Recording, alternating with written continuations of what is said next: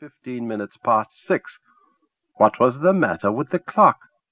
Mrs. Drabdump had an immediate vision of Snoppet, the neighbourhood horologist, keeping the clock in hand for weeks, and then returning it only superficially repaired, and secretly injured more vitality for the good of the trade.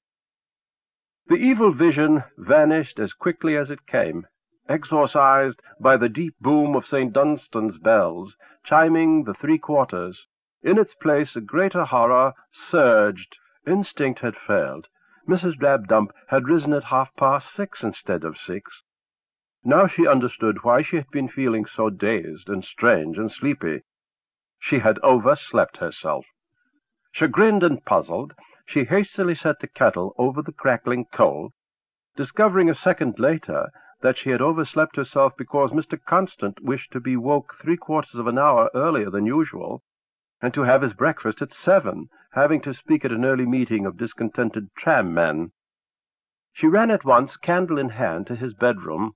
It was upstairs. All upstairs was Arthur Constant's domain, for it consisted of but 2 mutually independent rooms. Mrs. Drabdump knocked viciously at the door of the one he used for a bedroom, crying, "7 o'clock, sir. You'll be late, sir. You must get up at once." The usual slumberous "all right" was not forthcoming, but as she herself had varied her morning salute, her ear was less expectant of the echo. She went downstairs with no foreboding save that the kettle would come off second best in the race between its boiling and her lodger's dressing.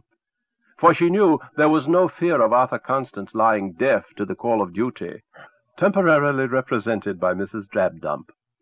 He was a light sleeper, and the tram conductor's bells were probably ringing in his ears, summoning him to the meeting.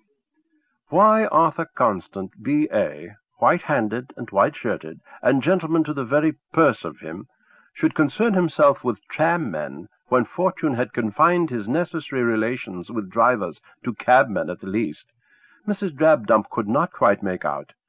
He probably aspired to represent Bow in Parliament, but then it would surely have been wiser to lodge with a landlady who possessed a vote by having a husband alive.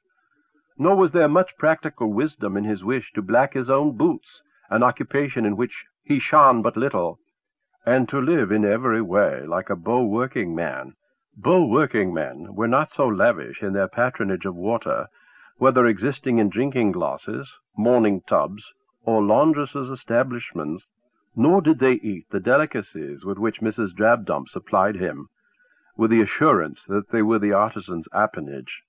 She could not bear to see him eat things unbefitting his station. Arthur Constant opened his mouth and ate what his landlady gave him, not first deliberately shutting his eyes according to the formula, but rather pluming himself on keeping them very wide open. But it is difficult for saints to see through their own halos, and in practice an aureola about the head is often indistinguishable from a mist. The tea to be scalded in Mr. Constant's pot, when the cantankerous kettle should boil, was not the coarse mixture of black and green sacred to herself and Mr. Mortlake, of whom the thoughts of breakfast now reminded her. Poor Mr. Mortlake, gone off without any to Devonport, somewhere about 4 in the fog-thickened darkness of a winter night. Well, she hoped his journey would be duly rewarded, and his perks would be heavy, and that he would make as good a thing out of the travelling expenses as rival Labour leaders roundly accused him of to other people's faces. She did not grudge him his gains, nor was it her business, if, as they alleged in introducing Mr. Constant to her vacant rooms, his idea was not merely to benefit his landlady. He had done her an uncommon good turn, queer as was the lodger thus introduced. His own apostleship to the sons of toil gave Mrs. Drabdump no twinges of perplexity. Tom Mortlake had been a compositor, and apostleship was obviously a profession better paid and of a higher social status.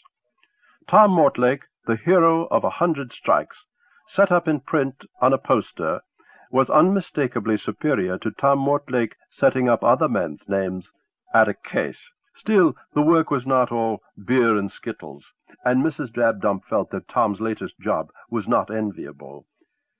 She shook his door